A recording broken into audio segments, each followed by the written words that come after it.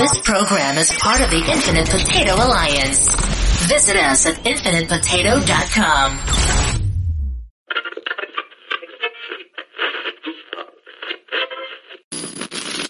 Isn't it about time for somebody's favorite radio program? Attention, whoever you are. This channel is reserved for emergency calls only. Do I sound like I'm ordering a pizza? Hold on to your butt. And here we go. From the historic Infinite Potato Studios, this is Cosmic Potato, the Super Fan Talk Podcast. Smoke and mirrors, guys. Welcome to the movie factory. Hasta la vista, baby. Join us as we dive deep into all fandoms and genres of cinema and television. Strange things are afoot at the Circle K.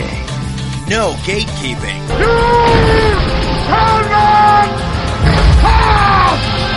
No toxic fandom. And monkeys might fly out of my butt. Now, only inches from a tall glass of Diet Mountain Dew. Just give me something without any sugar in it, okay? Here is your host, Sean Ray. Sean.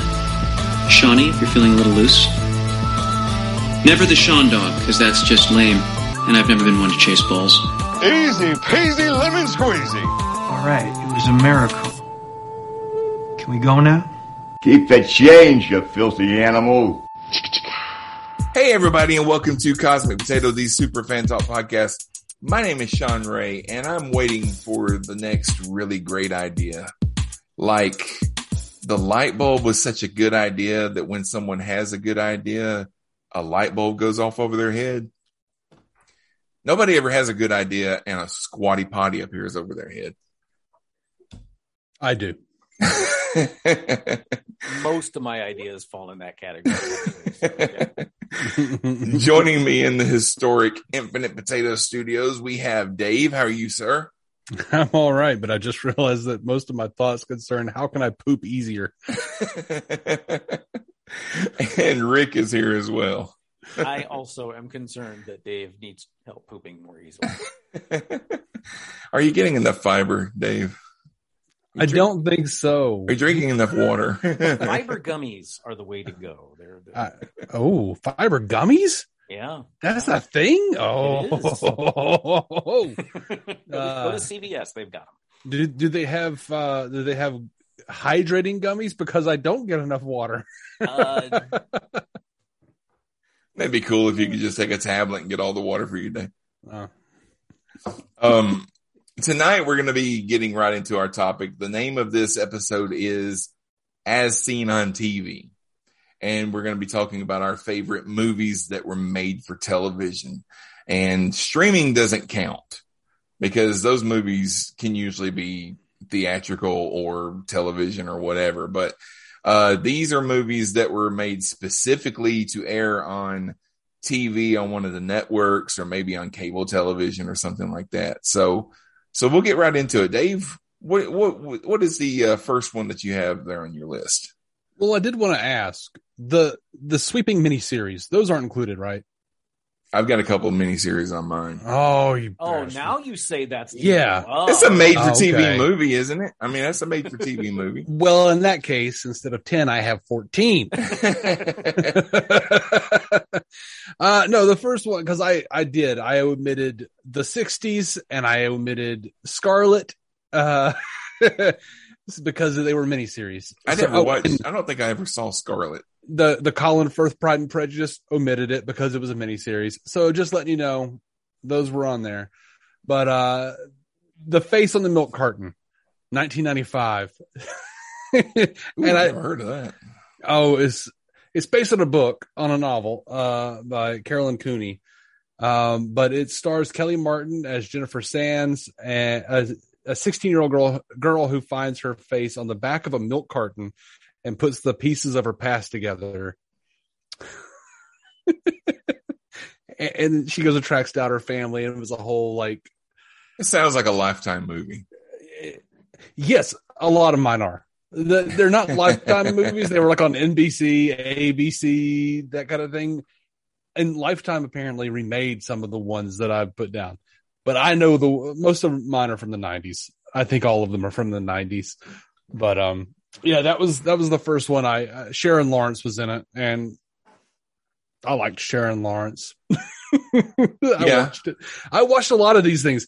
I loved like dark soap opera drama type crap. So you'll see. You'll have way less respect from me by the end of this. I've watched a lot of those Lifetime movies over the years because, and a lot of them that are like based on real things or whatever. For some reason, Rob Lowe shows up in a lot of. Yeah. Rob Lowe loves doing stuff like that. Candace Cameron, man. Yeah. But yeah, Kelly Martin, anytime that I see Kelly Martin in anything, I think it's going to be a melodrama, some kind of melodrama. Yeah. That's her bag.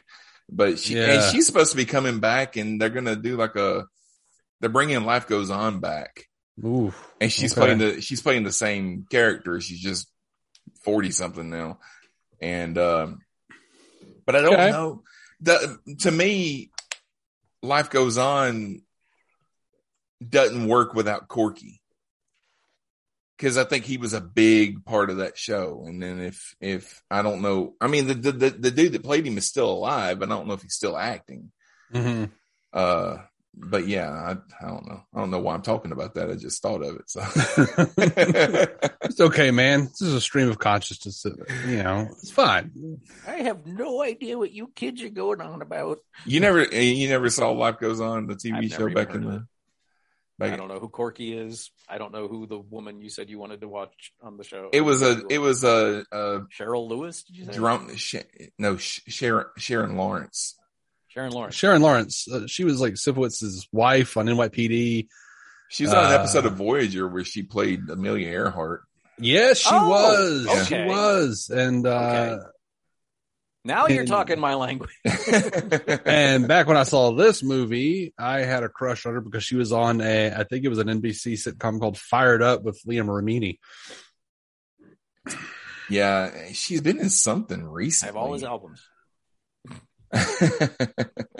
No, Life Goes On was a drama that came on back in the mid 90s that was about a family. Patti LuPone was the mother, and Kelly Martin was her daughter, and Corky was their son that had Down syndrome, and it was an actor that actually had Down syndrome playing the part, and he was really good.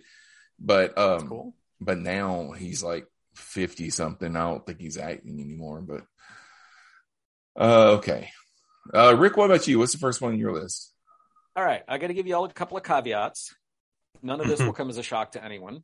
Mine pretty much cut off around mid 80s, because that's about when I stopped watching made for TV movies. It's all right. I picked you up in the 90s. And you're not going to find a realistic drama on any of my lists.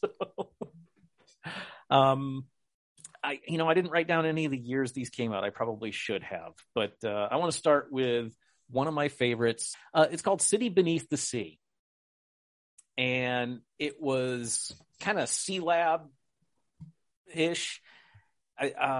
It may have been a Jerry Anderson thing, or trying to cash in on the the Thunderbirds UFO Jerry Anderson thing. It was about a scientific installation called Pacifica, which is under the ocean, and they turned it into a city beneath the sea. It was very, very Voyage to the Bottom of the Sea in the aesthetic of it, and the storyline was that they were closing down Fort Knox, and so they moved all the gold to Pacifica because it was the most well-guarded place on the planet.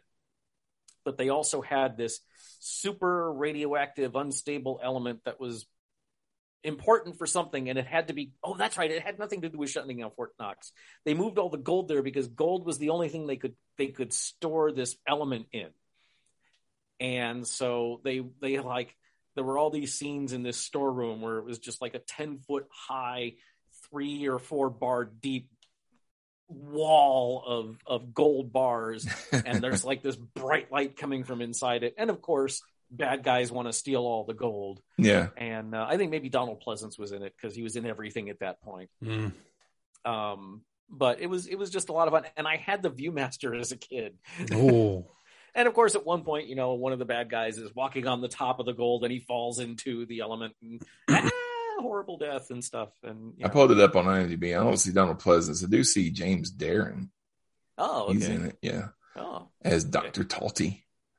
So was it like 72, 71? Yeah, 1971. Yeah. That was a group of 21st century colonists inhabit the underwater city called Pacifica.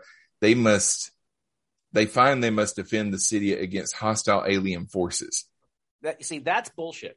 Because that's the IMDb. I did look it up on IMDb, I think, or it was IMDb or Rotten Tomatoes, and it said that. And then I went and I'm like, there were no aliens in that movie. And then I went to the actual page, and the synopsis was about the element and the gold and the stuff like that. There's no aliens involved in it whatsoever. As some intern that's just whatever. Now, I write down what it looks like on the poster. I cannot, in good conscience, recommend this movie to anyone. I just know that as a kid, I loved it. Yeah, because I was Star Trek, Voyage to the Bottom of the Sea, Land of the Giants, Time Tunnel, Lost in Space, all of that stuff. I ate it up like crazy, and this was totally in that part of the Venn diagram there. Yeah. Well, my first one is The Stand from 1994. And it was a miniseries based on one of Stephen King's most famous novels and thickest novels to date, anyway. And then he did the expanded edition. Yeah, and added another 5. It comes with his own wheelbarrow. Well, his publisher even told him, I can't publish this unless you knock 500 pages out of it. And it was still like a 900-page novel. And then they put all that stuff back later.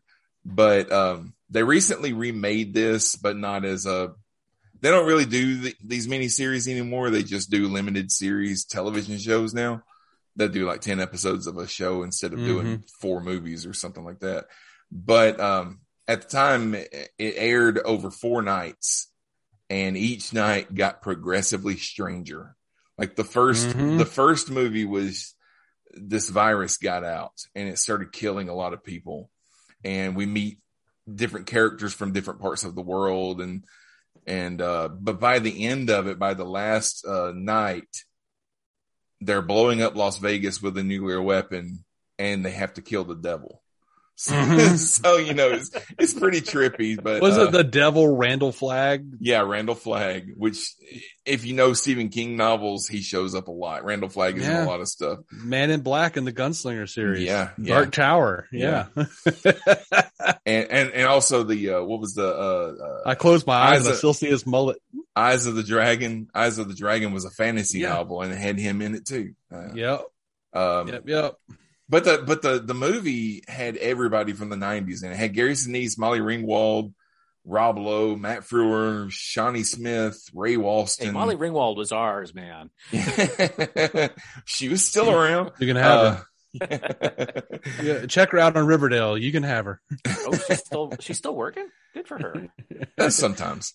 I couldn't bring myself to watch Riverdale. Just like Archie, but as a murderer. Look. Season 1 was fantastic. I watched the first couple of episodes, but everything after season 1 is trash. Yeah. Just absolute garbage. Okay. But season 1 is really good.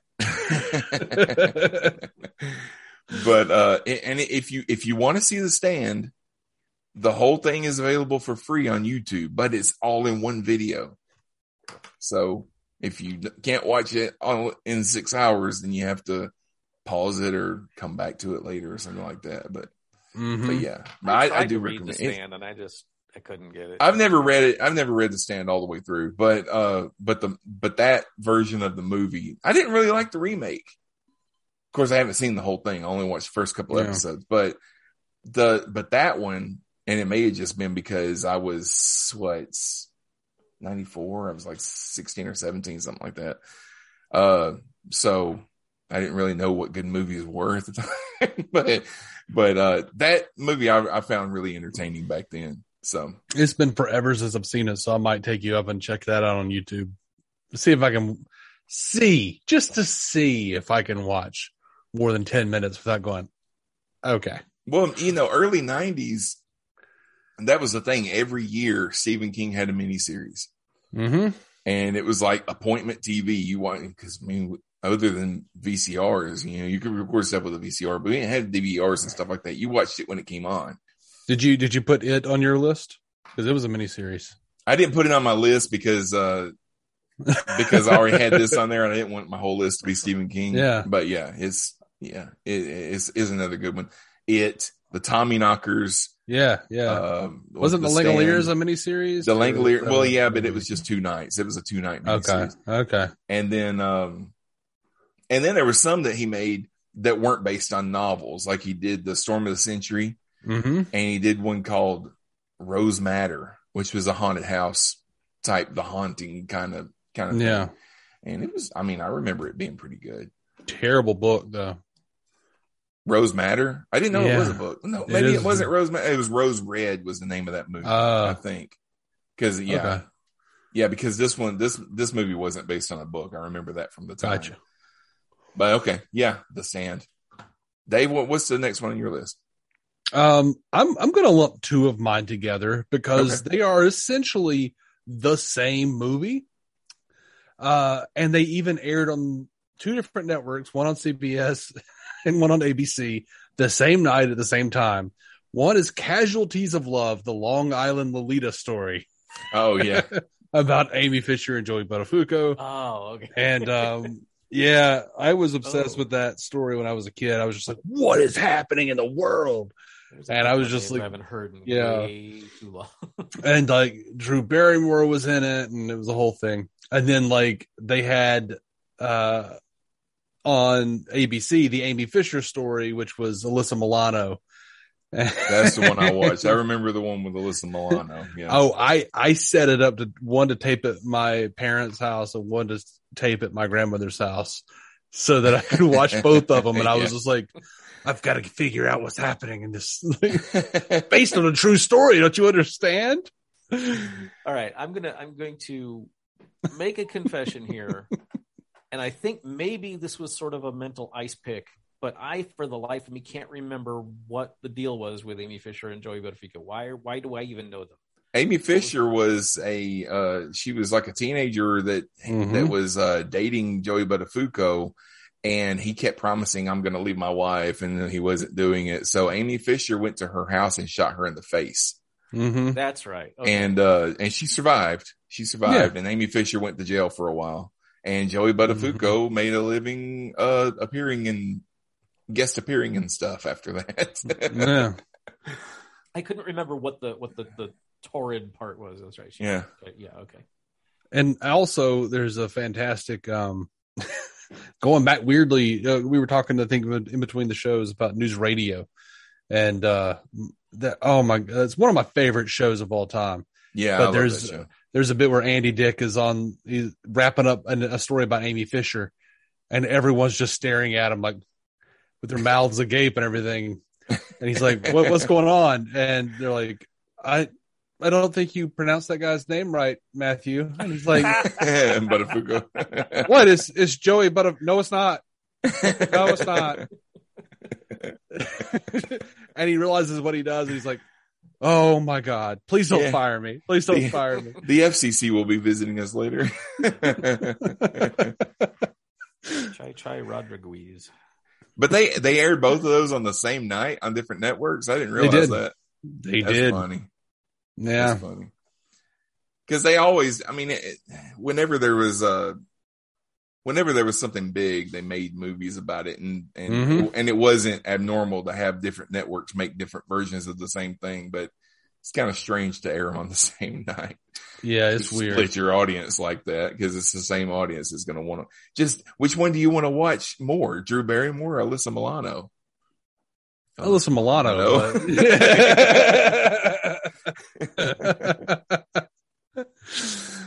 All right. Rick, what about you? What's the next one you got? Okay, this one is from 1973.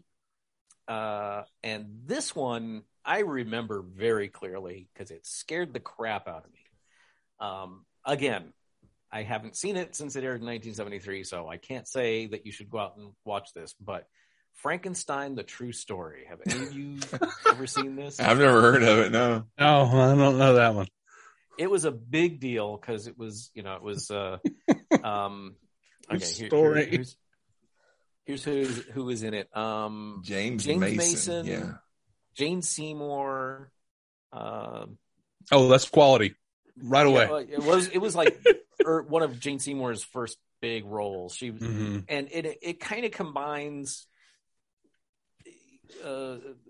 Frankenstein and Bride of Frankenstein, and there's just a bunch of really creepy scenes. Like Dr. Frankenstein and I don't know if his friend was Henry Clerval or whether it was Polidori. It mashed a bunch of Tom Baker was in it together. Yeah. Well, now this has become appointment viewing. I've got to find it. What'd you say? Tom Baker was in it.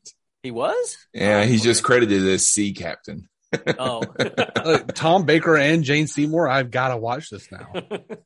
So, like, there's a scene where he reanimates an arm, and then there's this. I don't remember the context, but like the arm gets away and it's like crawling across the floor, and so he pours acid over it. And you just see this arm dissolve into bones. And I remember that scene very vividly. And the concept is like the monster, who's played by some young, handsome dude is beautiful.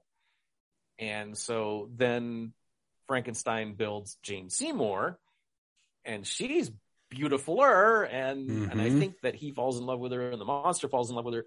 But then eventually the monster, the things Frankenstein creates start to deteriorate, become hideous and become horrible. And then the horror ensues. And, it was very atmospheric, very gothic. I really want to watch it again because I cannot for the life of me tell you if it was any good. Yeah. But it had a big effect on me as a kid. This was also right around the same time that Frank Langella's Dracula came out. And I thought that was going to be a made-for-TV movie, but it was apparently a theatrical release. But if you've never seen Langella's Dracula, it's not good, but he's amazing in it. Oh, yeah. I've knocking shit off the table. It's very rare that he's in anything that he's not amazing in. Yeah, he always, but he was the first really sexy Dracula. Yeah. Lugosi was sexier than like the Dracula in the book, but he was still very, there wasn't a whole lot of sex appeal to Lugosi's Dracula. Langella was just oozing gorgeousness all over the screen. And like there's this one scene where he cuts just slices his belly open so it's bleeding, and then he makes Lucy or Mina drink it, and it's just like, this is, even for 1975, this was some pretty racy shit on TV. Yeah. Speaking of Dave, you said you're a Jane Seymour fan. Have you ever seen the sitcom Be Positive?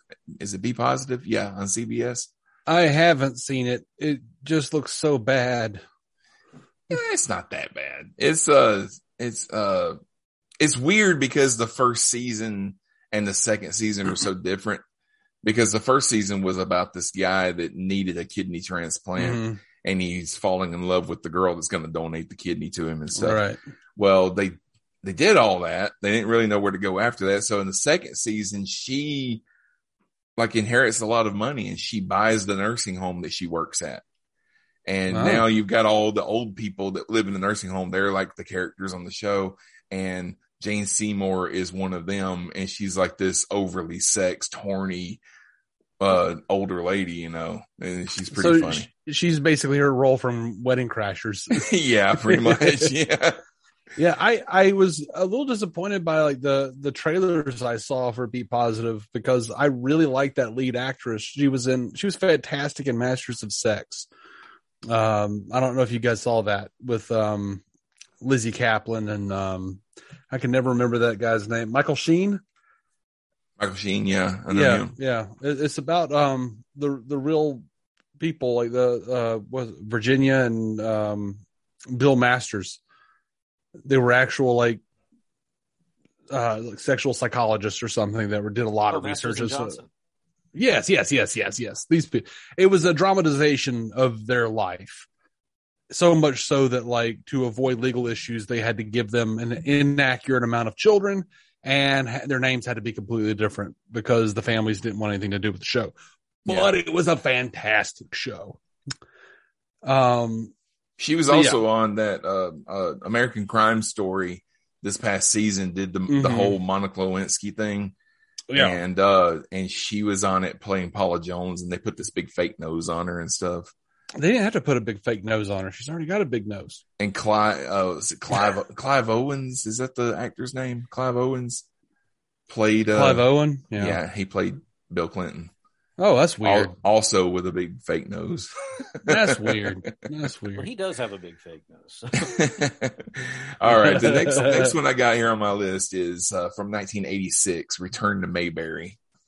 Oh, that's so good. Yeah. Damn it, I didn't think about Return to Mayberry at all. This is both the best and the worst thing that's ever been on TV. Yes. Because if you're an Andy Griffith fan, it was great because you got to see everybody come back together. They had this big reunion. You got to see the Darlings sing again, all this kind of stuff. But unless it was all so off and weird.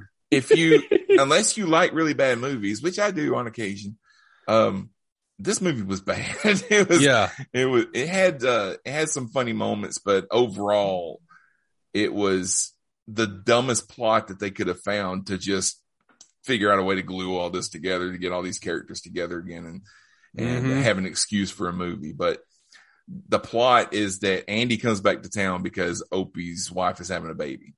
And he also plans on running for sheriff again while he's there. But then he finds out that Barney's also running for sheriff and he doesn't want to run against him. And then the sea monster starts showing up in Myers Lake.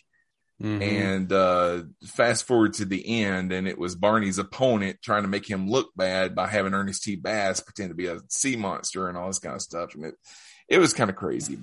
And then you had Howard Sprague asking how he kept dyeing his hair different colors and asking Andy how it looked and all this kind of stuff. So that was painfully in character, though, for real. That is what Howard would be doing. But it was kind of strange because you had all these characters from you got two different eras of Andy Griffith. You got the black and white show and you got the color show, and there's different characters on both of those. But they were putting them all together. So you had Goober and Gomer at the filling station. And then you had it was the G&G shop, actually, wasn't it? Yeah. And then you had Howard. Howard was there, but Barney was. Some of the other characters that weren't there at the time that Howard was there, they were also there and stuff. The Darlings were there and all that kind of stuff. But not something that I'll ever. Of course, Andy's gone now, but basically everybody from that show, other than Ron Howard, is gone now, so. Yeah.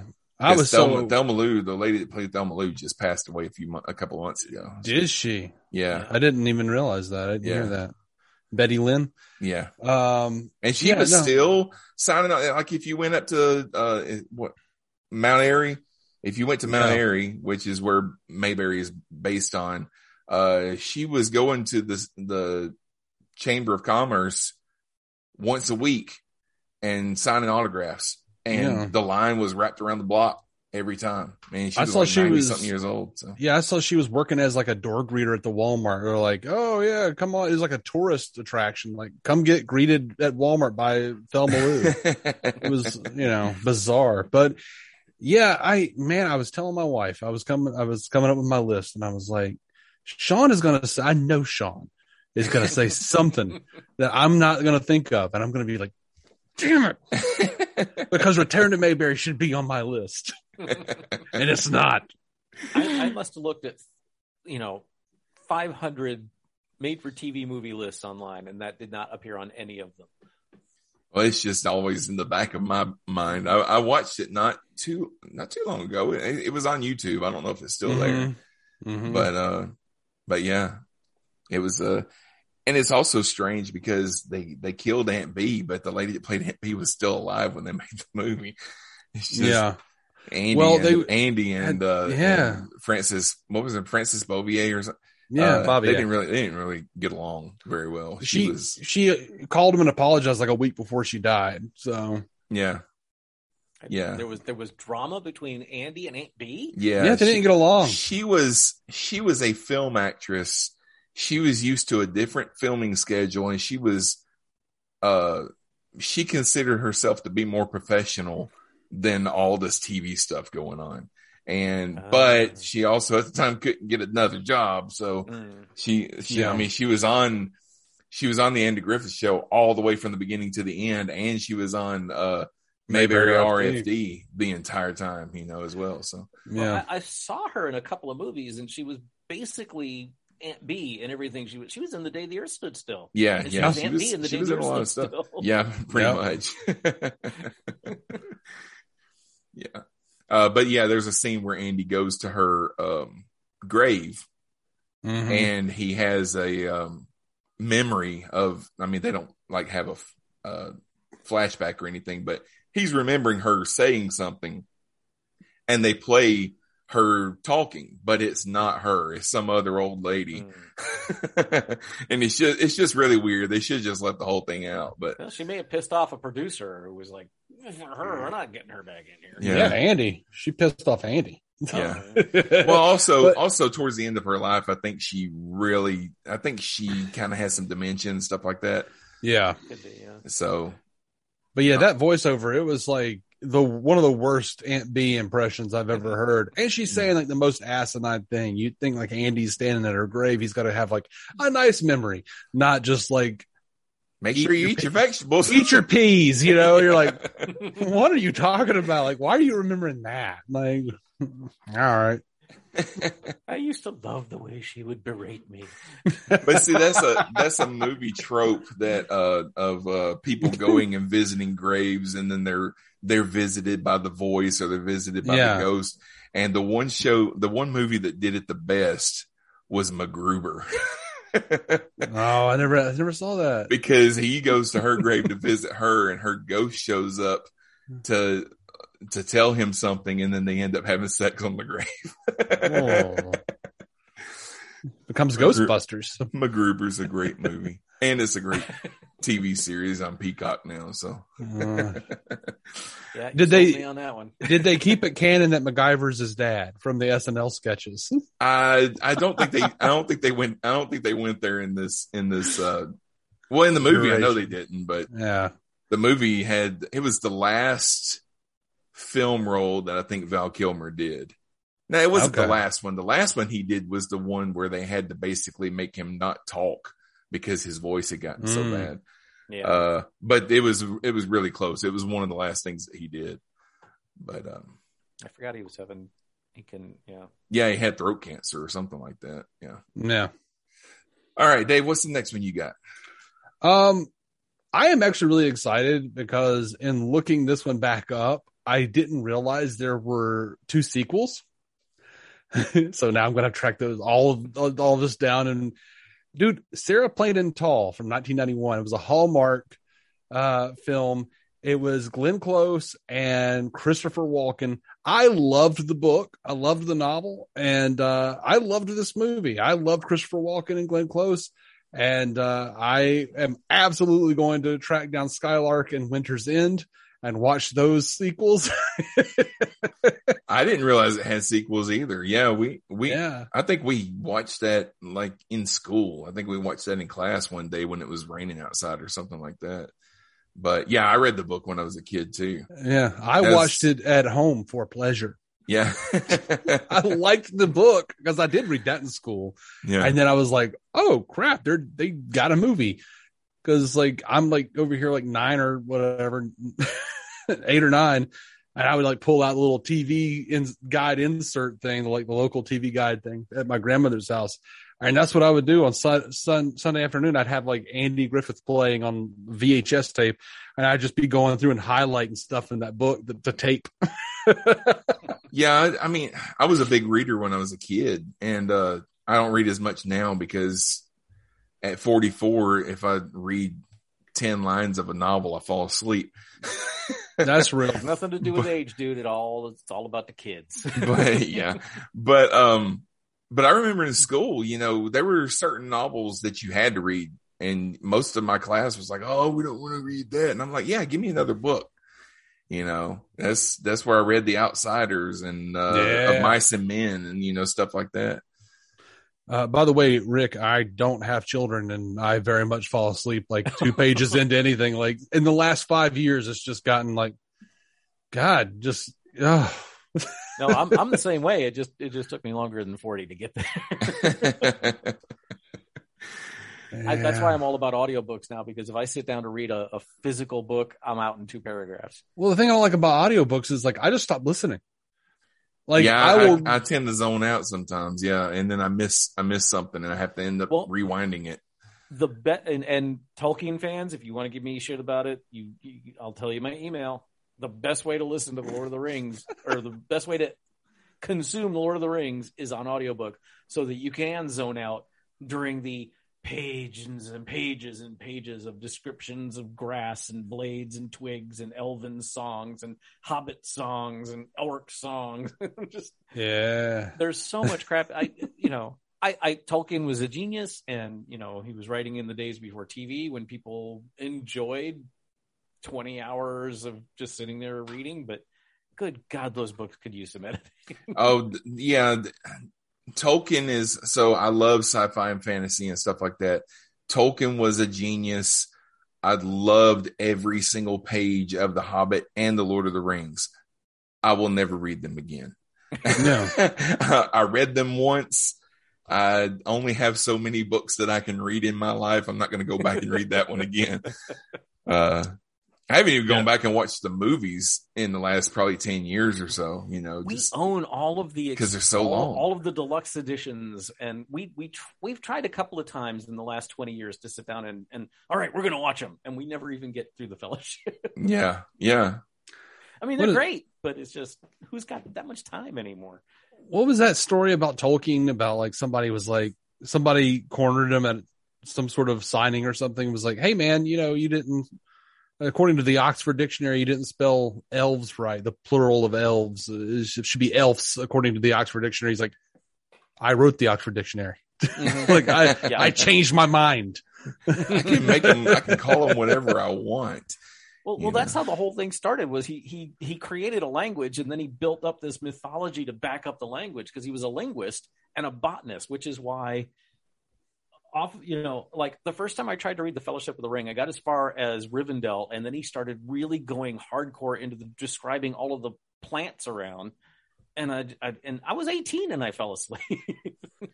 I wish that somebody would do like because the big thing now is releasing like these 10 episode limited series and stuff like that, and I wish if somebody went back and took The Hateful Eight and turned it into a 4 episode limited series. They did the cuts, and then you have an episode 2. So if you wanted to watch it over 4 nights, they had already cut it up for you so that you didn't end it in a weird spot or something. It's also extended though.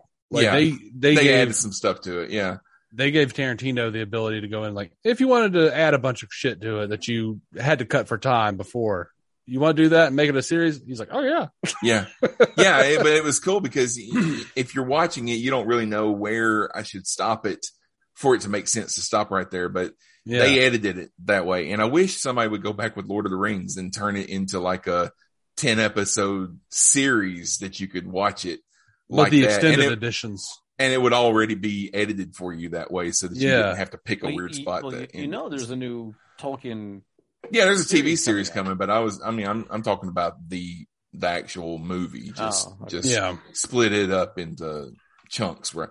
Which I know John said that he watched it not long ago, and he did that. He just basically just watched an hour of it or something like that. But I want somebody to find just the right spot to stop it, so that I'm not ending it, like in the middle of an arc or something like that. Your body will tell you, Sean. Yeah. When it's time to pee. Yeah. When it's time to pee, that's it for the night. I'm not watching any more of this. It's usually when my wife nudges me and said, do you want to just go to bed? You're falling asleep. I'm like, I guess so. All right. Rick, what's the next one you got? Okay. I'm going to take a page out of Dave's book here, but I'm kind of cramming 4 into one. Oh, well, that's ambitious. This will make sense. Okay. I'm here for it. Let's do it. And Greg, Greg put us through this on the Starbase. Greg Blanchard. Gene Roddenberry, after Star Trek was canceled, spent the majority of the 70s trying to remain relevant and trying to get back on TV. And to that end, he created 3 versions of kind of the same story. The most successful one was released in 1973, and it was called Genesis 2. And it was about it was kind of the Buck Rogers thing. A guy named Dylan Hunt, who's a modern person, gets frozen. He did this 3 different times. It was Genesis 2, Planet Earth, and Strange New World. And they were all some variation of Dylan Hunt ends up from the past in the future. But Genesis 2, I think, was the most coherent one of the 3. And that's really being generous.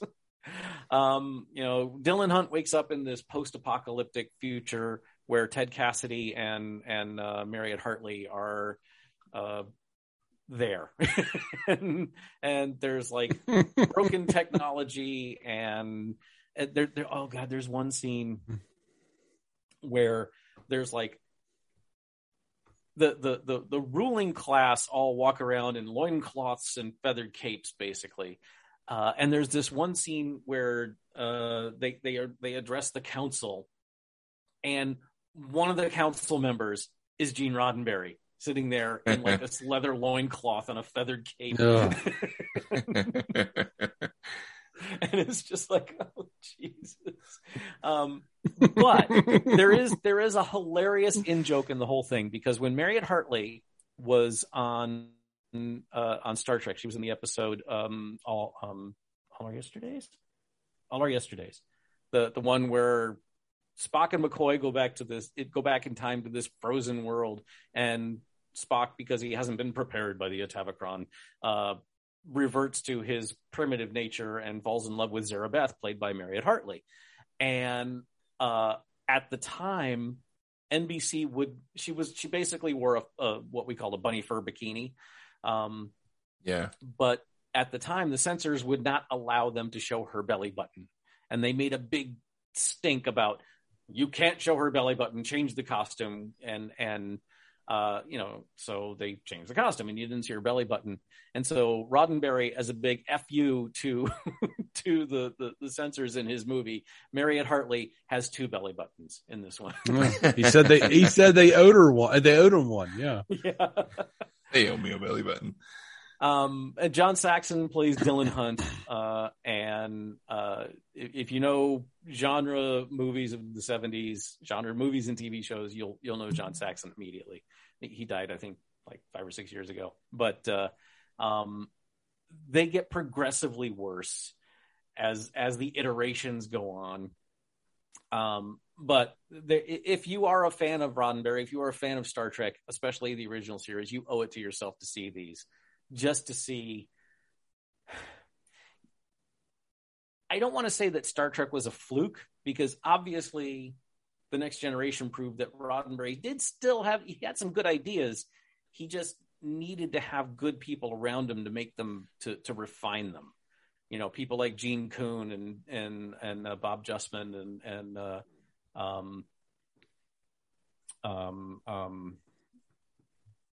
DC Fontana.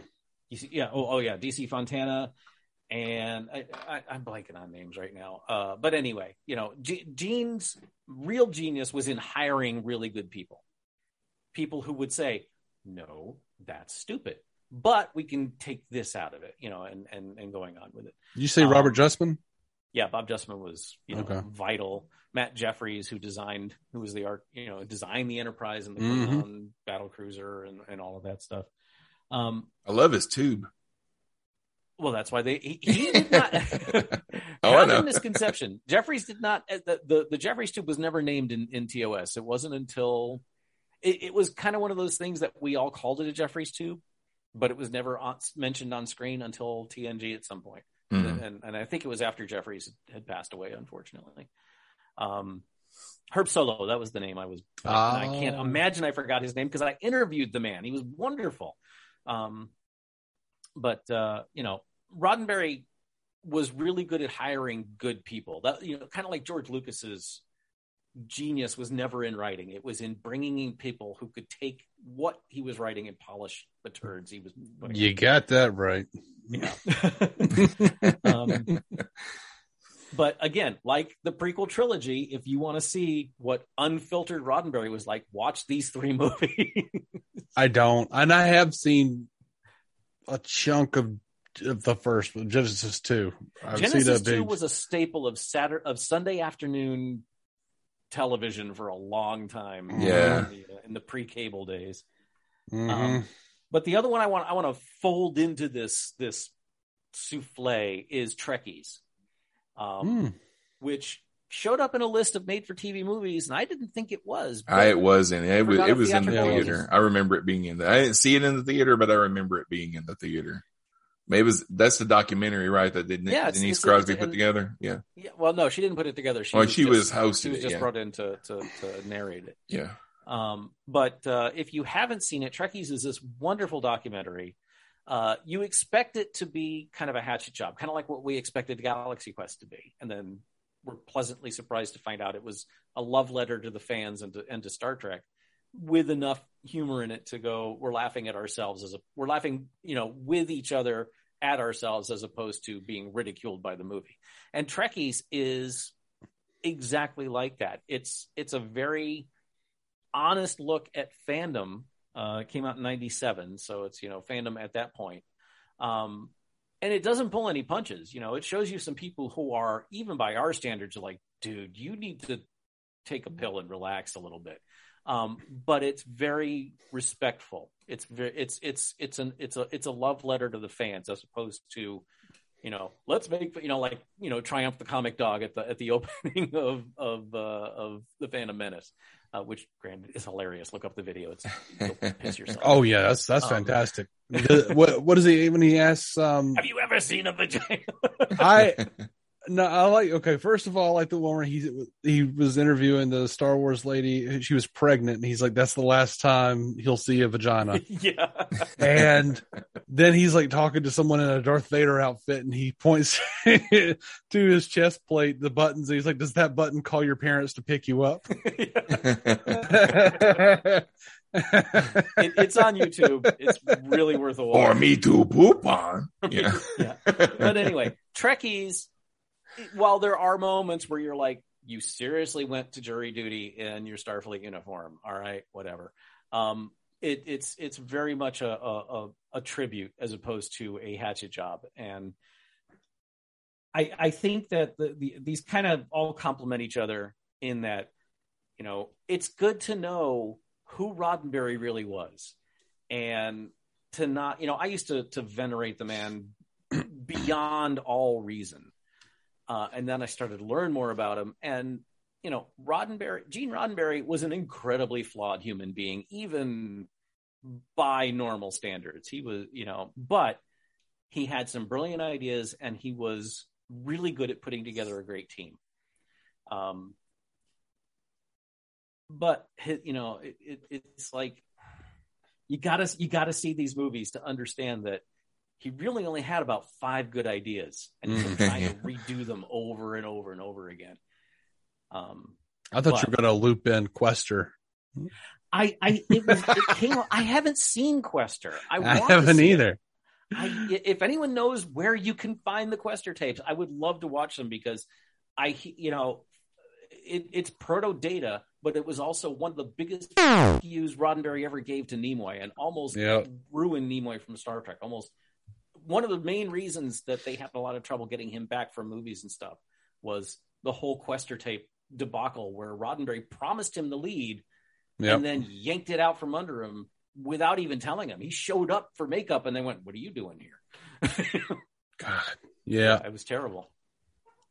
You can buy them on DVD. Oh, really? Yeah, I'm seeing some eBays and some Walmarts and some stuff like that. Probably stupid expensive. How was Trekkies 2? Did you see that? I haven't seen it. Seen Trekkies 2. Yeah, I mean, it's the same thing. And they go back and they revisit some of the people that were in the first one. Oh, that's interesting. And just show like I think there was I'm trying to remember. I don't remember any names or anything like that, but there was this one guy in Trekkies that stands out that he was just like an ultra nerd. And was he the kid with the lisp and the mullet who had a uniform made for him? And maybe, he was kind of he was sort of narrating a lot of Trekkies, and it was just like, get away from this guy. He's and he had like a whole group of people who were like filming a Star Trek thing, and they all had their uniforms and stuff, and it was like, what are we talking about here? Like, and he was taking action figures and he was painting them because things had changed since the toy had come out or something like that. Well, no, that's okay. They went back and revisited him in Trekkies 2, and I think he had gotten married and had a kid or something like that. So, so good for him. We do occasionally. We find our Eve from time to time. All right. The next one on my list is from 1989, Lonesome Dove. Ooh. And I'm not a guy that typically likes Westerns. I mean, sometimes I enjoy them, like 1883 that just ended last night. I thought, was that good? It was incredible. I loved it. What's it a spinoff of? It is a prequel to Yellowstone, but you don't have to know anything about Yellowstone to like it. Yeah, I don't do that. In Yellowstone, the main character, I mean, like they live on a ranch in Montana. Yeah. And 1883 is about like his great grandfather and how he got to Montana. And I mean, that's pretty much the only connection. They're not really connected beyond that. Both of those have looked really good to me. Yeah. Oh, I love Yellowstone, but 1883 was like a limited 10 episode series. It's not going to have a season 2 or anything like that. But they are doing another prequel that's going to be like 1939 or something. Yeah. Like that. Yeah. They're going to continue it on, and it'll be interesting to see because they're going to show like the different generations. Like they're going to do a 1933 and probably go on and do another one after that. And I love Sam Elliott. So Sam Elliott was great in this show. But Lonesome Dove was a miniseries that was based on a novel by Larry McMurtry. McMurtry, yeah. And it may have been the first Western that I actually sat down and watched, because they did this thing back in the late 80s, early 90s, where they would show the miniseries like in the fall around sweeps time, around ratings time or whatever. Mm-hmm. And then if you didn't see it or whatever, they would usually rerun it in the spring. So when it came on in the fall, we didn't see it, but everybody was like, oh, that movie was so good. And my dad really wanted to see it. So when it came on in the spring, we all sat down and watched it and really enjoyed it. And it's got Robert Duvall, Tommy Lee Jones, Danny Glover, Diane Lane, and Angelica Houston in it. So it's an all-star cast. Mm-hmm. And it's about two men that used to be Texas Rangers. Now they're running this horse stable in a town called Lonesome Dove. And, they have an adventure. And they've made some movies since then, like Comanche Moon, I think, or something. That are like loosely tied to that, but they're more like just based on other books. They're not necessarily set with the movie. They did do another movie. They did like Return to Lonesome Dove. I don't remember if I watched it or not, so it must not have, it must not have been great for me or whatever. And they also did 2 seasons of a TV series, Lonesome Dove the series, which that was the thing back in the day. You would just name something, whatever the series. Yeah. And you don't use any of the original cast. You can say they're the same people, but they're not. You recast everybody, and it's usually syndicated and shown at 11 o'clock on a Saturday night or something like that. But yeah, I mean, it was a decent show, and it was not about those. Tommy Lee Jones and Robert Duvall are the main characters in Lonesome Dove, and the series was not about either one of them. It was about one of the other characters that was like, circular to their characters. All right. Yeah, I enjoyed it. You've never seen it? No, I'm aware of it, and in growing up, when I was young, I didn't care anything about Westerns. Weirdly, when I got about 23, 22, I just gotten like super into Clint Eastwood. Yeah. And Sergio Leone. And I got really into like I really liked John Cusack's The Jack Bull and whatnot, and just really got into some like weird Western stuff. But when I was growing up, my grandparents would always be like flipping around, and then you just hear them in the background go, "Oh, Lonesome Dove," and they would sit down and watch it, and I'm like, is it the same movie that you're always watching? Is it a show? Is it a what is it? That's the way my grandparents were with like Anne of Green Gables. Yeah. Because oh my God, Anne of Green Gables. Yeah. They would show that movie on PBS. They would show that movie at least once a year. And when they showed it, my grandmother was going to watch it. It didn't matter if she'd seen it 50 times or not.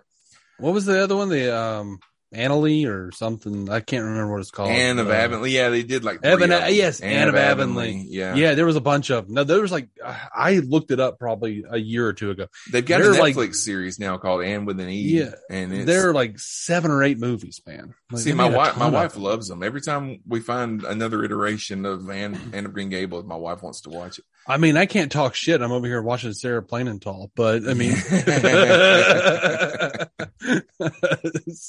like I watched like everything that like Little House ever put out, but I think that's the thing that I didn't like about Westerns when I was a kid is just that they were always on. My grandfather watched them when I was at his house. There was going to be a Western on. My dad watched them, but he watched more of the newer stuff as far as the 80s and the 90s, the newer stuff. Yeah. My grandfather was watching the old stuff, but they were just always there. But as I grew up and I watched some of these things, I realized that, I've compared at conventions when I'm doing panels, I've said that the superhero movies of today are the Westerns of yesterday because a Western is such a broad genre because it can be anything. It can be a heist movie or it can be a drama or it can be, it can be all kinds of stuff. And that's what the superhero movies are now. They're all superhero movies, but they're split up and, this is a revenge movie. This is a heist movie, that kind of stuff. So absolutely. Westworld is the I was trying to think of like the last Western because they did a True Grit a few years back. Remake a True Grit, which wasn't bad. But I think the only Western I've really enjoyed in the last 30 years maybe was Westworld. The series or the series? Okay, I thought you were talking about that old Yul Brynner movie. The old Yul Brynner one was it was very much a product of its time, and for its time it was fine. World was garbage, but Westworld was. It was the Terminator before the Terminator happened, and it was not bad, by the standards of the time. Yeah, 30 years, huh? 30 years. I'm not a fan of the genre. You didn't like Unforgiven? Good God, don't get me started on that snooze fest. Oh my God, I took a date to see that movie. She was visiting me from England. And we went to she wanted to see Unforgiven. And oh, good Lord, that movie is boring. 3:10 to Yuma? Haven't seen it. The original or the remake? Well, I was going to go with the remake, but Glenn Ford in the original is fantastic. Yeah. And I did like, there was one that came out a few years ago that was called Hell or High Water that had Jeff Bridges and Chris Pine in it. Oh, yeah. It's a pretty good movie. I liked it. Yeah. What's the one that's on Netflix that has like an all African American cast, almost all African American cast? It's got I don't know. Regina what's her name? Regina King's in it. Hold on a second, let me look it up because it's great because it's almost it's a Western and it takes place in the Old West. And it's about people that actually existed, but it's also kind of tongue in cheek and it's very action oriented. And let me look it up. Netflix. Wait, you said 30 years. Back to the Future 3. Oh God, I'm one of the heretics who's not a huge Back to the Future fan. I enjoyed the first movie. The second two didn't do much for me. Rick, man, I grant you, I should be burned at the stake for it. Oh, I said Back to the Future 3 is the one that they used to show on TV the most, so I've probably seen it the most times. The Harder They Fall is what it's called. It's on Netflix, and it's only been out for like the last 6 months, so it's pretty new. But it's good. Yeah, it's good. Yeah, the thing is, I grew up in, I was born in the mid '60s, but as a kid, the majority of my TV watching was in the '70s and '80s. So I grew up on a little bit of Little House on the Prairie, but like Bonanza and the Wild Wild West was, Jim West was one of my holy trinity of Jim West, James Kirk, and Steve Austin. As a kid. So, and the Cartwright boys were my favorites as far as Westerns go. But it was all very sanitized, very clean, racist as hell.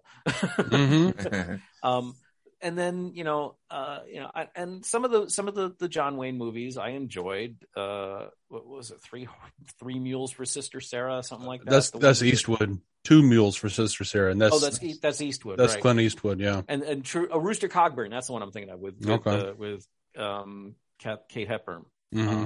Those were fun. I watched The Watchers for the first time, or the Watchers? No, not The Watchers. The Searchers. The Searchers, which was like supposed to be the quintessential John Wayne Western. Yeah. And it was so racist, I could not enjoy a minute of it. Yeah. I'm not a big John Wayne guy. Yeah. There were, like the what's the movie that plays every St. Patrick's Day? The Quiet Man, where there's like that 20-minute fist fight. And my stepdad used to watch that every year. And so I've seen that scene 100 times. Yeah. I've never seen the whole movie. But just in general, I've found Westerns to either be, the modern Western, which is gritty and dirty and painful and like kind of like Game of Thrones or Deadwood, where it's just anger and death and pain and disease and unpleasantness, or it's so sanitized that it's like, oh, this is just unbelievable. And so I just avoid the genre now. It just depends for me. Like it's like any other, people are like, oh, how can you like Westerns? I'm like, I don't like Westerns. I like certain Westerns. High Plains Drifter, Sergio Leone stuff, Spaghetti Western. Yeah. Yeah. Like and really that's just like live action anime, I guess, because he ripped off Kurosawa. I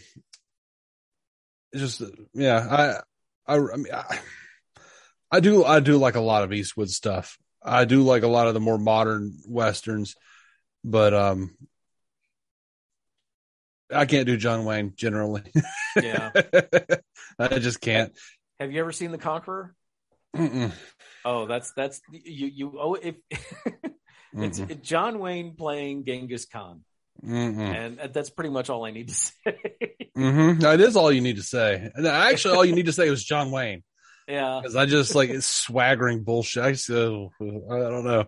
Plus, like it is like a lot of John Wayne stuff is like it is that like very sanitized, like that's one of the things I love about Back to the Future 3 is like he totally dresses up like a John Wayne character and shows up in the Old West, and they're like, "What the hell are you wearing, boy?"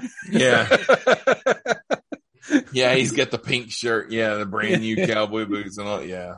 Yeah. I will be honest. I only saw it the one time when it was out in the movie, in the cinemas, and I haven't seen it again. So I could be judging it unfairly. Yeah. And you get that one racist line. What's that guy that used to do?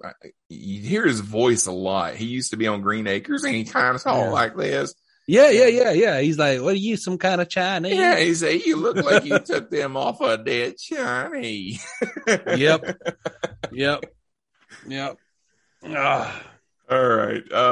We're going to go around one more time. And if you have whatever you have left that you want to throw out, we'll throw those out. So the ones that I want to mention are the Jesse Stone movies, which I can't pick one because there's like 10 of them.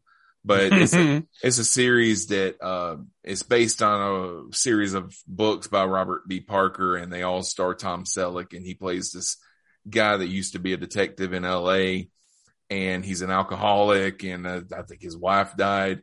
So he left and he went to become the chief of police in this little Massachusetts coastal town. And but there's a lot of corruption in the government. And the guy that used to have his job was corrupt, but he's not corrupt, so he's not. I'm having none of that. But the movies are pretty good. But they're more of it feels more like you're watching a TV series that just has one episode every year. You know, so but like a Sherlock. Yeah, yeah. But they were pretty good, and we enjoyed them. He's not making them anymore because now he's doing Blue Bloods and he's growing avocados in Florida or something like that. I don't know. No, Tom Selleck has an avocado farm. I believe it, man. I believe it. Hey, dude survived cancer. He can do whatever the hell he wants. Yeah. The other one that I wanted to mention was it was called A Deadly Adoption, and it was a Lifetime movie. This is going to be more like a lot of mine. Yeah, it had Will Ferrell and Kristen Wiig in it, but they were playing it straight. Yeah. But that's kind of where the satire came from, because they were playing it straight, but at the same time, it was just ridiculous. It was the typical thing of these. I mean, you've heard this plot before, where there's this couple that they can't have a baby, so they pay this woman to carry a baby for her, but she turns out to be like trying to rip them off or whatever. Yeah, and it just goes on from there. But it reminded me of because we were recently watching there's a new show on Netflix. It's called The Woman in the House Across the Street from the Girl in the Window. That's the name of the show. And it's got Kristen from The Good Place, married to Dak Shepard. Kristen Bell. Yeah. It's got her in it. And it's a satire of these melodramatic kind of horror movies, but more of a thriller type stuff that you would see on Lifetime, like the woman. There's one called The Woman in the House. There's one called The Girl in the Window. Stuff like that. And it starts off in the first episode. They're playing it straight, like this is a serious thing that we're doing here. By the last episode, it's completely gone haywire. And there's like a 9-year-old girl that's trying to kill people and stuff like that, so it's, but it's that same kind of thing. They're doing satire on this genre, but they're playing it straight, and it just it makes it even funnier. So yeah, it's called A Deadly Adoption. It came on the Lifetime Network, back in 2015, and, it was good. I do remember a bit of a kerfuffle about that one. People talking about it. That's all I got. Dave, what you got left? What I got left? Or whatever you want to mention. Yeah. All right. Well, the next few are pretty much the same kind of thing. I've listed A Killer Among Friends, which was a 92 movie that had, I didn't realize it came out in 92. I must have seen it pop up somewhere, a replay or something, but it was Patty Duke is a mother grieving her murdered daughter, and the daughter is Tiffany Amber Thiessen, and winds up the killer is like her shitty friends. Like, one of her shitty friends wanted to be her, so she like convinced all the other girls that she was stealing her boyfriends, and they like stoned her and drowned her. Oh, there's a fun yeah. And then the next one, Mother May I Sleep with Danger. I just love the title. I love the title. Did it have Tori Spelling in it? Tori Spelling. Yeah, absolutely. I've seen that. Yeah. Girl breaks up with her boyfriend, and she kissed their mutual friend Kevin, and then enraged, Billy bludgeons Aaron to death and conceals the crime. And yeah, it's a whole thing. A Friend to Die For, also apparently in the UK called Death of a Cheerleader. but that was from 94. Detecting a theme here. I know. I used to watch this. Like, I was so into this stuff. Like, this was based on like the real life murder of Kirsten Costas, who was killed by her classmate, Bernadette Prodi. And it was the highest rated TV movie of 1994. This one I specifically remember really well. She Fought Alone, 1995. This was Tiffany Amber Thiessen and Brian Austin Green from Beverly Hills 90210. At the time, Tiffany Amber Thiessen was not on 90210 yet. She was on Saved by the Bell still. But and I had a very big crush on her. Who didn't? But yeah, I remember this when she basically she starts dating this guy, Brian Austin Green. They have sex. Then she catches him with another girl, and he was like, "Man, what we did was not like we weren't all that special. You got it wrong." So then, but like when she had sex with that guy, his creepy friend was watching them from afar. So then she goes home upset, and he's like, his friend is there, and he rapes her, and then he like rapes her friend, and then Brian Austin Green finds out about it, and they have like a freaking knife fight at the end of the movie.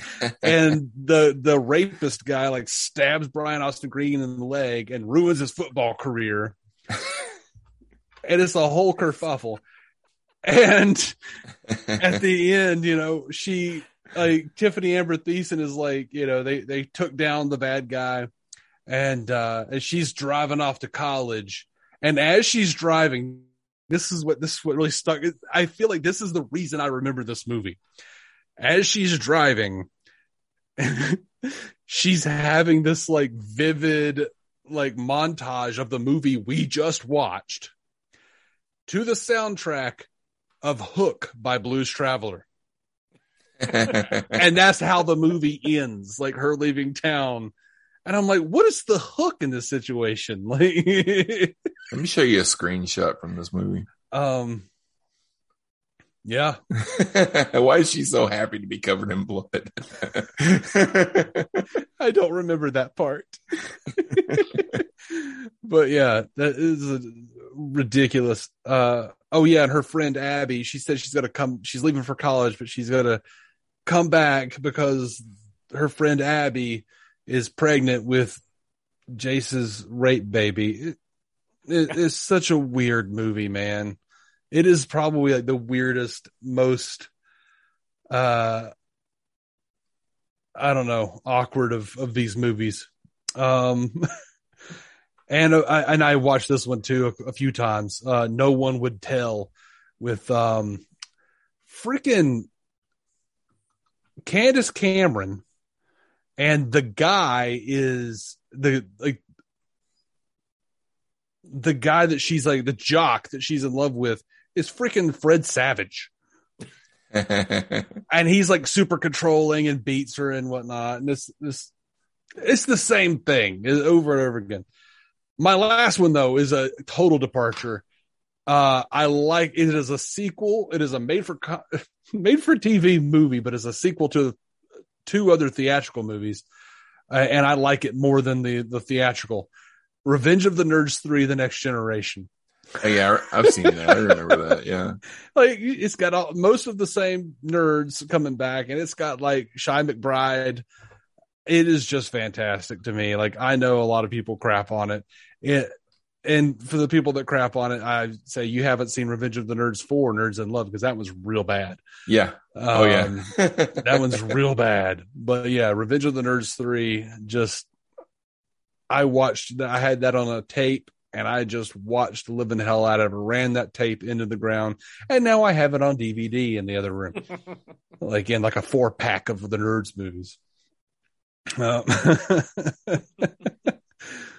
Yeah, thankfully, Revenge of the Nerds, they stopped at 4 and didn't keep going like Police Academy did. Yeah. And make like, I think Police Academy had at least 6 movies. They may have had more. Are you sure they're done? I mean, I know most of the cast is dead now, but there's still a couple alive. So, well, there were talks a few years ago of doing a reboot of Revenge of the Nerds, and Everybody's a nerd now. They got they were going to film it in an actual college, and they got everything set up. They were getting ready to actually start filming. Somebody from the college, like, actually took the time to read the script and realized how filthy the movie was going to be and didn't want to have the school associated with it. So they pulled out, no pun intended. I was about to say, but I guess they lost so much money by losing that location that it just hasn't happened again. So. Yeah, I heard that not only was it just filthy, it was also just really unfunny and really offensive, like really stereotypical humor that just didn't. Well, I mean, Revenge of the Nerds did have a rape. Like one of the main heroic characters of the story did rape a girl, and while he was dressed as a gorilla. Yeah, he did. Was he a gorilla? I thought he was like a Darth Vader knockoff or something. Yeah, maybe I may be remembering it wrong, but I know that she thought that he was somebody else. And she thought that he was Stan Gable, Ted McGinley's character. Yeah, that happened. Yeah. There's a reason why a lot of times they go, that movie couldn't be made today, and you would think that the people would know better than to try to make that movie today. Well, I mean, reboot means, I mean, they probably weren't going to go that route. Yeah. Well, but you couldn't do Porky's today, and that's really a good thing. Yeah. I was not a fan of Porky's though, and I hated it. I thought it was the stupidest thing I ever sat through. It was terrible. It's terrible. There were like, what, 8 of them? There were at least 3 of them. I know. Yeah, there was 3 of them. But yeah, I mean, like that moonwalk scene is super, and not only that, just like the pictures that they had of Betty that they took from the panty raid that they were like putting like in the pies, at the carnival or whatever. Yeah, like, dude, that's shitty. Don't do that, man. And knowing that he's behind it, she still winds up with him. Like they're married all those years later. I don't know. It does sit wrong with me. Same time, I get a line like, "What are you looking at, nerd?" I would say, "My mother's old douchebag," but that's in Ohio. A line that I have used several times over the course of my life. So I think that's one of the reasons why, I mean, I love Real Genius just because it's a fantastic movie. Mm-hmm. But I may be wrong. I may be looking at it, remembering it with rose-colored glasses, but I don't think there's anything in that movie where you go, "Ooh, we couldn't do that now." I think it really holds up well on the it never went mean. Yeah. I don't remember anything like that from that movie. But yeah. And I every now and then you hear some story about them wanting to reboot it, and they're like, just leave it alone. It's just a really good popcorn movie. It's a perfect movie the way it is. Well, I mean, I have no problem with a reboot if it's a good version of, like a really interesting take. It doesn't bother me. Because they're not going to ever erase the original. It's not like when a remake comes out. Away, yeah, that's the argument that I have to have when people talk about how much they hate a reboot or something. The original's still there. Yeah, they haven't ruined it didn't ruin anything. It's still there. You can watch that. Yeah. But, okay, Rick, what you got? Okay, I've got just a few left. Nothing as heavy hitting as rape and murder and stuff like that. So sorry. It was the 90s. Rape is funny, right? They weren't. It wasn't funny. It wasn't a funny movie. None of these were funny movies. They were funny, but not in the right. Not. They were supposed to be. Yeah. Well, I mean, I do have genocide for one. So there were several TV series that their 2-hour pilots got released as TV movies. Yeah. Battlestar Galactica, the original, mm-hmm. which I have tried. I mean, I loved the show as a kid. Like I said, Lost in Space, Time to Voyage, all of that stuff. When Battlestar Galactica came out in, what was it, 79, 78, something like that. It had to be 79 because we had Galactica 80, which we do not speak of. Why not? It was the precursor to Quantum Leap. Okay. Seriously, like the premise for that one was like, or was that? Am I thinking of the right one? I'm thinking of Battles for Earth, right? what is it? Which one is the one where they're actually on Earth? They get the Galactica 1980. They get to Earth and they have the flying motorcycles and. But in the pilot movie, they're like going back in time to like fix shit. And Donald Belisario was like one of the executive producers, and oh, really? That like stuck with him. Okay, that's why Quantum Leap happened. Battlestar Galactica was 1978. Yeah. Sorry, random shit gets trapped in my brain. I got to yell it out. So anyway, they released it both on TV as a made for TV movie, and it got a theatrical release. And I'm sorry, it's boring as hell. How robots destroying 12 planets of humans can be boring. This movie it's just dull. I cannot. I've tried. I mean, Battlestar Galactica was not a good show, but by 1978 standards, it was fine. And and it was space, and it was robots, and it was John Colicos, which is John Colicos elevates anything he's in. It was better than Space 1999. Oh, I used to do a podcast called Ray Guns and Go-Go Boots, where we went back and revisited the shows of our youth and see how they held up. And we did season 1 of Space 1999. And while I love the hardware, the Eagle is still one of the best spaceships ever made. Oh my God, is that show depressing as hell? Wait, so you stopped before they got to all the weird magic and shit in season 2? We only did season 1, but yeah, I remembered season 2 just being out there. But season 1 is such a bummer. But I also had a huge crush on Barbara Bain, and so I know that's so fair. However, so Galactica was a bad one. The Bionic Woman was another one that Jamie Summers was one of my early boyhood crushes, and Lindsay Wagner I think I think she was great. Having to hear Lee Majors sing was not fun. Jamie, oh my God, it still hurts. And then in kind of the vein of some of the things you mentioned, Sean, Rescue from Gilligan's Island, and then its sequel, Return to Gilligan's Island, if I'm not mistaken. Those, even as a kid, I was like, oh, this is not good. You can't forget about Gilligan's Island meets the Harlem Globetrotters. Well, that was the cartoon. No. That was a live action thing. That was a movie. Really? Yes. Yeah. Oh, wow. I think it was the last one they did. Yeah. My brain changed that then. In Return to Gilligan's Island, because at the end of Rescue to Gilligan's Island, and I should have had every one of those on my list, but I didn't. And Rescue, because I watched Rescue so many times. And Rescue, they get stranded on the island again, and then Return, they decided to build that damn hotel, a resort or some shit on there. And then on the third one, Mr. Howell was not there because he was too sick, and they had to replace him with his son, and they had the freaking Harlem Globetrotters playing basketball against robots. Yeah. That is something that happened. It is. Well, and also Tina Louise wasn't in any of them because she really got bamboozled into being on the show in the first place. Okay.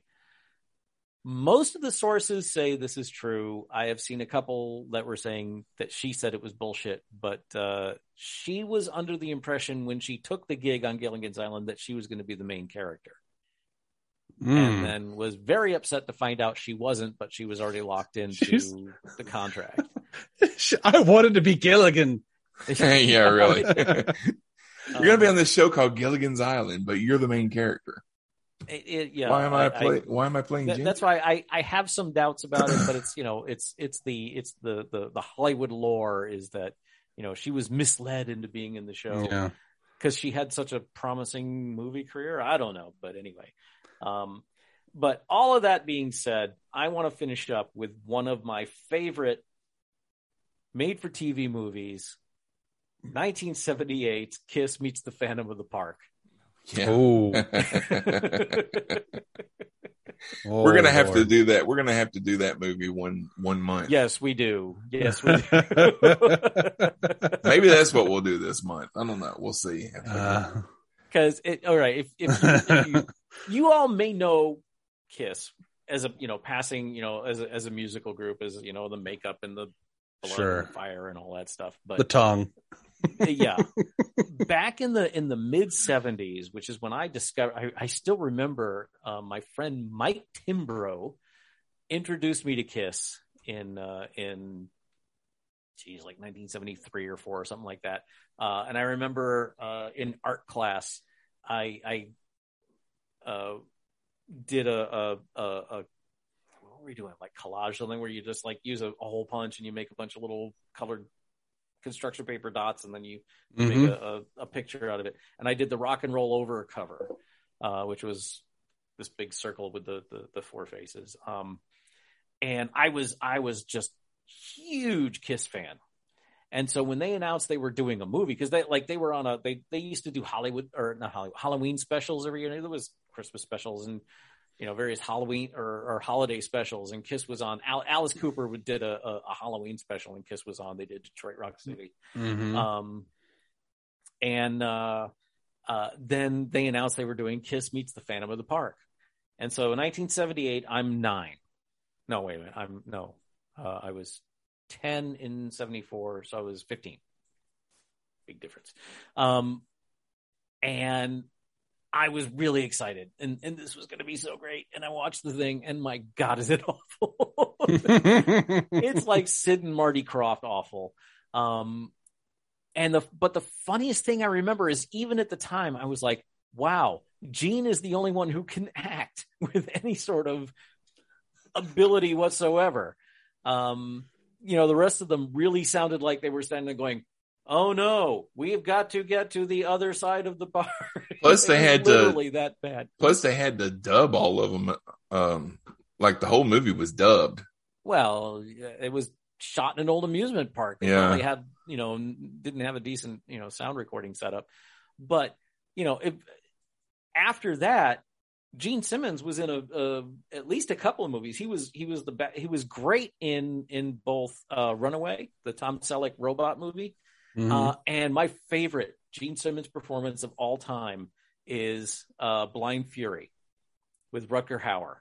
Rutger Hauer plays not Blind Fury. Wanted Dead or Alive. Wanted Dead or Alive. Thank you. Because they were very similar. Rutger Hauer plays a bounty hunter, and Gene Simmons is a Muslim terrorist who tries to, and basically same character he played in Runaway. But at the end of the movie, Hauer brings Gene Simmons in, and he's shoved a grenade in his mouth, and he's got Simmons has his hands tied behind his back, and he's got a grenade in his mouth, and Hauer's leading him with the pin. And he's going to turn him in and get the bounty. And he's, Gene Simmons has played this, absolute bastard through the whole movie. And this is a spoiler for a 30-year-old B movie. So too bad. How dare you? And, and it's like, he's going to collect his money, and, I don't even remember why, but the deal is not as good, or they're going to let him go, or some stupid stuff. And Rutger's just like, okay, and he pulls the pin, and no, he was going to get less money if he was dead than if he was alive. If he was alive, he would get more money, is what it was. Yeah. And by this point, he's so fed up, and he just pulls the pin, but Simmons is not a bad actor. In the right role, and in Kiss Meets the Phantom of the Park, he was, despite the kept, making him, putting all these animal growls and shit into him and stuff. And Ace Frehley had like magical laser powers coming out of his guitar. And Paul had the power of love or some shit like that. It was bad. Even at 15, I was like, wow, this is terrible, but I'm enjoying every second of it. It kills me the way things come up. It's like, like weird little synchronicities, because I have not seen that movie. I only know it because I am a huge Foo Fighters fan, and someone watched Studio 666 and said it's basically that movie, but with the Foo Fighters. I want to see that. I want to see and that. They were saying Dave is the only person who can act in the movie. Yeah. Oh, the trailer looks awful, but I want to see it so bad. It looks awful and fantastic at the same time. Wait, I didn't know it's called Studio 666. Yeah. It just came out in theaters. They made like a slasher type it's like an old B horror movie, but it's about the Foo Fighters going to record an album in a haunted house, and Dave gets possessed and starts killing people and stuff. And he creates his own note. It's an L note or something, and it's just it seems like crazy, and it's just apparently it winds up being one song, not even a whole album. Like, so he's just obsessed with like this one like crazy song that they've been. I don't know. And he's like killing that. Once they actually do their part, he keeps killing the Foo Fighters. Yeah. Like, So I don't know. You know that Wanted Dead or Alive movie was supposed to be related to the Wanted Dead or Alive TV series from back in the 60s, the late 50s. Rutger Hauer was supposed to be playing Steve McQueen's like great grandson or something like that. That's weird. Yeah, because that was a Western. The Steve McQueen version was a Western, and this one took place in modern times as of when it came out. You know, so. That's like the Green Hornet. The crickets. You know the Green Hornet? The Bill Dozier Green Hornet series, Britt Reed, he is canonically the like great grandson of the Lone Ranger. Oh, okay. Yeah, they share the same last name. They were created by the same guy, which I guess is any Green Hornet stuff. Is the creator made him? It's in the same canon as the Lone Ranger. Is all I'm saying. Yeah, okay. That's cool. But yeah, if you like Rutger Hauer and you want to see a couple of movies where he was just having a blast doing literally B movies and just really, having fun with it. Wanted Dead or Alive and Blind Fury are two brilliant examples of just Hauer having a great time doing these bad movies that end up being fun. If you want to see a B movie where Rutger Hauer is having a good time, watch Hobo with a Shotgun. Oh, I think I saw that one. That is with, I don't know if you ever saw the Tarantino Rodriguez. What was the one that had all the fake trailers? This is where Machete came from. Grindhouse? Machete? No, that's where that came from. Was they did a bunch of fake trailers in this? Yeah, I think it was Grindhouse. They did a bunch of fake trailers in this movie. And then they ended up turning those fake trailers into movies, and Hobo with a Shotgun was one of them. Machete was one of them. Oh, that's right. I didn't see Hobo with Shotgun. I've talked about it for years. Yeah. I've heard about it for years, and I've never seen it. Well, my favorite line in it is, if life gives you razor blades, you make a baseball bat covered in razor blades. Yeah, I'm going to have to look at that now. And that was one of my favorite moments in The Mandalorian was when Danny Trejo showed up as the Rancor trainer. Yeah. That was just brilliant. I mean, I loved when he showed up in Breaking Bad as Tortuga. Yeah. Like I always like seeing that guy. And then his head wound up on the back of a tortoise. Yeah. Yeah. He just sounds like a really cool dude who's been, he's seen some shit and he's reached his zen point, and now he's just having fun. Yeah. I mean, shit, he did several episodes of The Flash on CW. Like, it's okay. You haven't had enough trauma. Yeah. All right, that's going to do it for this week. I do have, I mentioned this on the last podcast that we did, which was that Super Fan Talk. I mean, that Star Trek podcast. But, and I won't go into the whole spill, but I just want to say that, this month, the month of March, all the money that comes in through Patreon, I'm going to be donating it to the UN Refugee Fund, which Blake Lively and Ryan Reynolds have said that they're going to match every donation that comes in up to $1 million. So it's kind of like donating twice. So if you're a patron, first of all, I appreciate it. Now, I mean, you can be a patron for $3 a month, or you can be a producer on the show at the $5 or $10 level, like Tom Corcoran, Brendan Ushio, and Dale Goodall. But this has been an unreal week as far as the news with Russia invading Ukraine And a lot of those people have lost their homes. They've lost their families. They've got husbands and brothers that are forced to stay behind and go fight in this ridiculous war that's going on right now. That shouldn't be happening, but I don't want to get too political. But if you, but I'm going to take all the money that comes in on Patreon for the month of March. I'm going to donate it to that fund. So if you are not a patron, if you want to be, go ahead and join. If you want to do something for Ukraine, you donate to that fund. Or if you want to send it to me and I'll put it in the pot with the money that I'm going to be sending this month, I can do that too. Just shoot me a message on Facebook or something and we'll work something out. So I just wanted to put that out there. And I'm also challenging other podcasters to do the same as well. And I know that we get these Patreon accounts because we need to cover, our hosting fees and stuff like that. But, once you pay the hosting fees, or I challenge you just for 1 month to just pay your hosting fees out of your pocket and just donate your Patreon money to something else. Cause, unless you're on some site that your hosting fees are like $100 a month for some reason, if you are, call me because I can give you better options.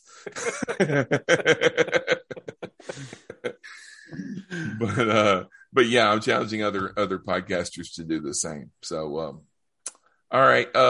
Dave, why don't you let us know where everybody can find you? All right. Well, first of all, thank you for having me. It was a lot of fun. And if you are into the DC multiverse on film and television, check out DC On Screen. If you're into Star Trek and you want something other than, or in addition to, I never know how to say this without sounding like I'm saying don't listen to you guys' show. But I'm on it a lot of times. We're all friends. We're not competitors. Yeah, no, I'm not trying to do all that. Star Trek Universe podcast. My friend and I have been talking about Star Trek since we were 6 years old. And if you want to hear that continuing conversation for whatever damn reason, give us a listen over there. And you can follow me drawing and doing my artwork over at Instagram.com/drawingwithdave. And that's all the things right now that I am actively doing. His drawings are really good. Yeah, thank you, man. Thank y'all. That's so nice. That's real nice of you. Rick, why don't you let everybody know where they can find you? You can find me looking shit up on Google Podcasts. Oh, there it is right there. It was the first thing that came up when I typed in Star Trek. No, that's all good. Oh, that's really? You. Okay. All good things? Matriarchal societies? Is that you guys? You have right. Did you have a website? Oh, wait. There, Matthew Carroll. Is that your... Yes. Okay. Yes, that's my co-host. All right. He hosts I am now it subscribed. Cool, man. Thank you. Yeah, he hosts the show on his network, Stranded Panda. Okay. It is in association with Maladjusted.tv, which is my bullshit. Yeah, I need a good Star Trek podcast to listen to because that doesn't involve me listening. Well, I'll try to find you one. You can find me on Starbase 66, the International Genre Fiction Podcast, which we are back as irregular as ever. If I get enough people to actually come on the show when I need to do a show, I may be calling you, Dave. I'm here. I have like eight co-hosts for this show, and I've got one who regularly is there for recordings. So. Yeah. Hey, if I get on enough other Star Trek podcasts, maybe I'll get a few listeners on ours. Also, Open the Iris, our Stargate SG-1 show is back online. We just did Wormhole Extreme, episode 100 of Stargate SG-1, and we are going on from there. I have a couple of new shows in the pipeline. One is an audiobook review show that should be coming out fairly soon, kind of book club / review. And I also have an idea for a Star Trek show that I just need to get some people involved in, which means I need to talk about it to the people I know. But I hope that this idea will be really cool. So you all will be hearing about that fairly soon. So, and also you can find me on that Star Trek podcast and the Cosmic Potato, and occasionally on Captain Game Show and any other show where people aren't looking at the door closely enough before I sneak in and start talking. All right. And if you want to know how to reach us or where you can find us online, just stay tuned, and announcer Nate will tell you in just a moment. Be sure to join us next time on Cosmic Potato, the Super Fan Talk podcast, when you might hear John say, "I'm sorry I wasn't on the show. I was busy practicing how to sing as Groot."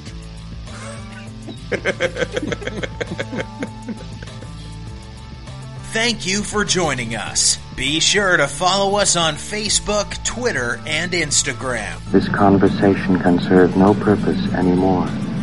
Goodbye. You can find the show on Apple Podcasts, Spotify, Google Podcasts, and Stitcher. Fredo's gonna leave without giving you a goodbye kiss? Help the show grow by leaving us a 5-star rating and a review. Or support the show by visiting us at patreon.com/Infinite Potato. That's the worst goodbye I've ever heard. And you stole it from a movie. Be sure to join us again soon on Cosmic Potato, the Super Fan Talk podcast, brought to you by InfinitePotato.com. Goodbye. This concludes our broadcast day.